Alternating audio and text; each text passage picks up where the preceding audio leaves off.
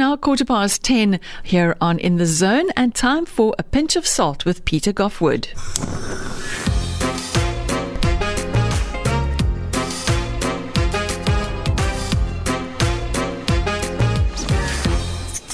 Good morning, Peter. How are you today? Hey, Vanessa, how's it going this morning on this fabulous Friday morning? Yeah, absolutely. It's Friday. It is a weekend is almost here. We're not going to talk about load shedding. No. We're going to talk about food, and it's Egg Day today. So, Are we going to talk about eggs? We're going to talk about eggs. We're going to revel in eggs, but I must admit, I will admit to begin with that I have an aversion for eggs. Oh. It's a childhood thing where I cannot eat them. I was forced to eat them as a kid. My mom used to do, like, Monday was boiled egg day, and Tuesday was scrambled egg day, Wednesday was poached egg day, and so on. We went throughout the week. And it got to the point where I had this aversion for breakfast almost, because eggs hold no allure for me whatsoever. So once I left home, I literally don't eat eggs anymore. So you wouldn't survive in the Bourne household with Eggy Thursday? Oh, no. That would be, I'd have to, I don't know, take away for Eggy Thursday, yeah. I love cooking eggs. I mean, they're an excellent cook with. You know, I suppose it's like anybody, as a chef, you've got to know how to cook everything. Whether you like eating or not remains to be seen, but you've certainly got to know how to do it. And anyone who's ever spent any time as an apprentice or trainee in a hotel, the first department they stick you on is breakfast. So, you've got to master eggs, but you don't necessarily have to eat them. No, I can eat eggs in things. I don't mind, get creme caramel or creme brulee or béarnaise. I mean, béarnaise sauce is one of my favorite sauces in the world. Yeah. And then I will drink half a liter of that. But give me a poached egg, or God forbid that we should be on a trip one day and you open up a Tupperware tub with some hard-boiled eggs in it. You just hope that you're not sitting in the bomb car with the ejector seat, because you'll find yourself on the highway. But that's padkos in South Africa. That is the ultimate padkos. I know, it is indeed. Look, it's actually interesting because you say padkos and hard-boiled eggs. It actually is an incredibly nutritious snack. One of the interesting things is, for a long time, eggs were believed to be very bad for cholesterol. Yes. And recent studies have proved that the correlation between eating eggs and bad cholesterol is non-existent. They are high in what's known as the LDL cholesterols, which is the good cholesterol. But it's always one of those things. We spent the last 50 years under all sorts of misapprehension of rubbish science about what's bad for us to eat, and more than an egg a day remains to die of heart disease and that kind of stuff.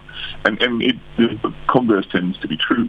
You can eat up to 3 eggs a day and still have a healthy diet. But one of the interesting things about eggs is as a snack, as a protein snack, they're actually quite brilliant, because they are you end up. It's a good weight loss, actually. Oh. If you think of how often you're in the middle of the day and you need a snack, you're hungry, you're between meals, and you end up having a pie or a sandwich or something that's carb-laden and really not brilliant for you. One hard-boiled egg will do you, because of the high protein content. It really has quite a high kind of satiety level. So you eat an egg, a hard-boiled egg, and you'll be full.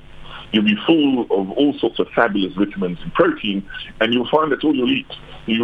Whereas you'd probably end up eating 2 packets of chips to get the same equivalent of that fullness factor and zero nutrients whatsoever. I mean, eggs have got quite a lot of great vitamins and bits and pieces, and they really are quite healthy for you. I mean, look, there's virtually all vitamin A, B, all the Bs, 2, 12, and 5, phosphorus, selenium, and folate. So they, if you look at their actual content, they really are extremely good for you. And that's the thing.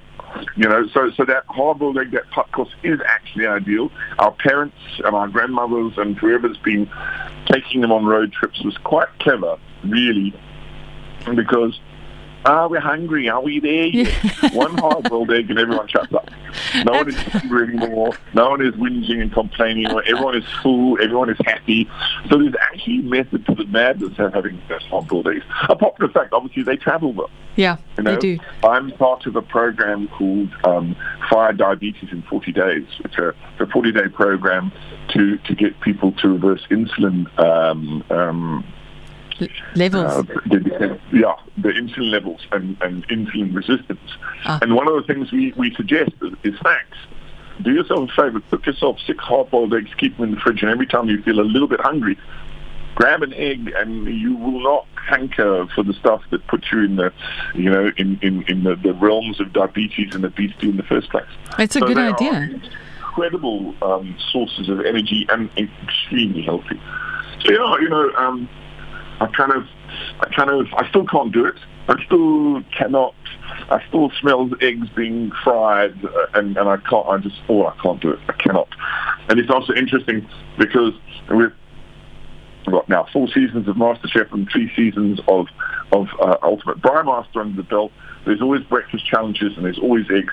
And sure as nuts, my mate and brother-in-arms Benny always gives me the portion of egg to taste on camera. Because I have an aversion for.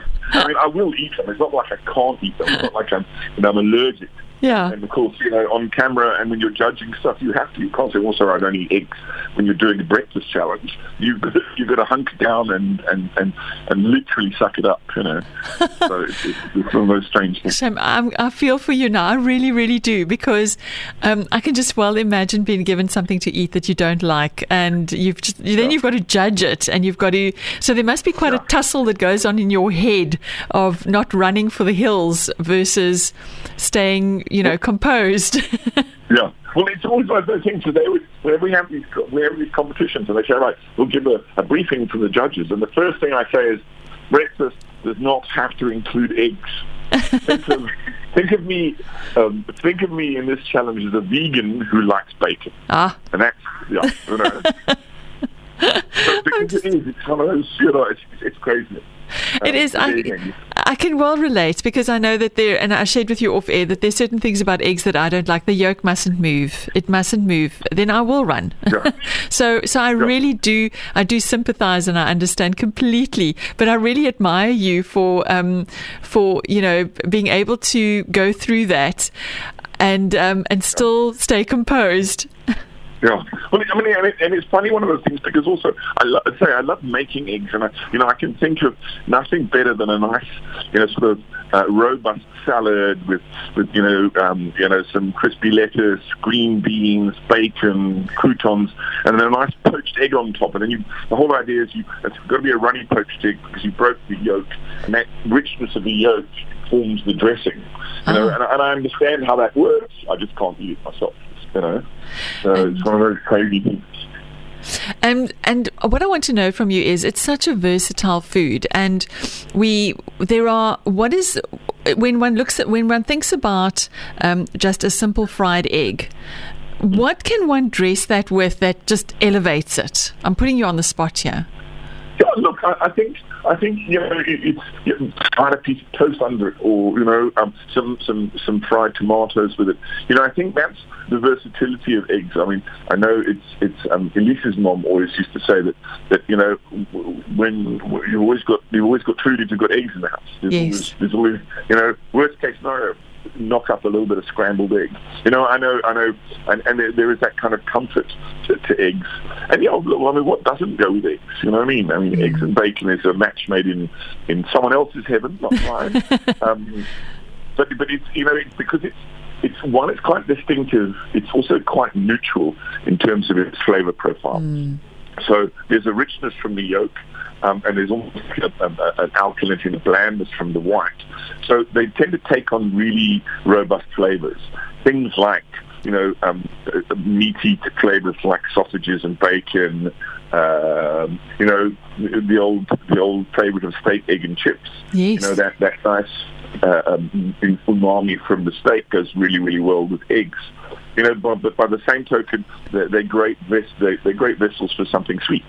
There's that perennial debate about French toast and whether or not you have sugar on it and maple syrup, or do you have it savory with a bit of Marmite and and that kind of thing. So eggs can swing both ways in that regard because of this that sort of neutral flavor profile that they have. Not when I say neutral, I don't mean it's tasteless.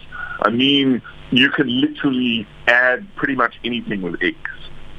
Absolutely. And that's what makes them so versatile.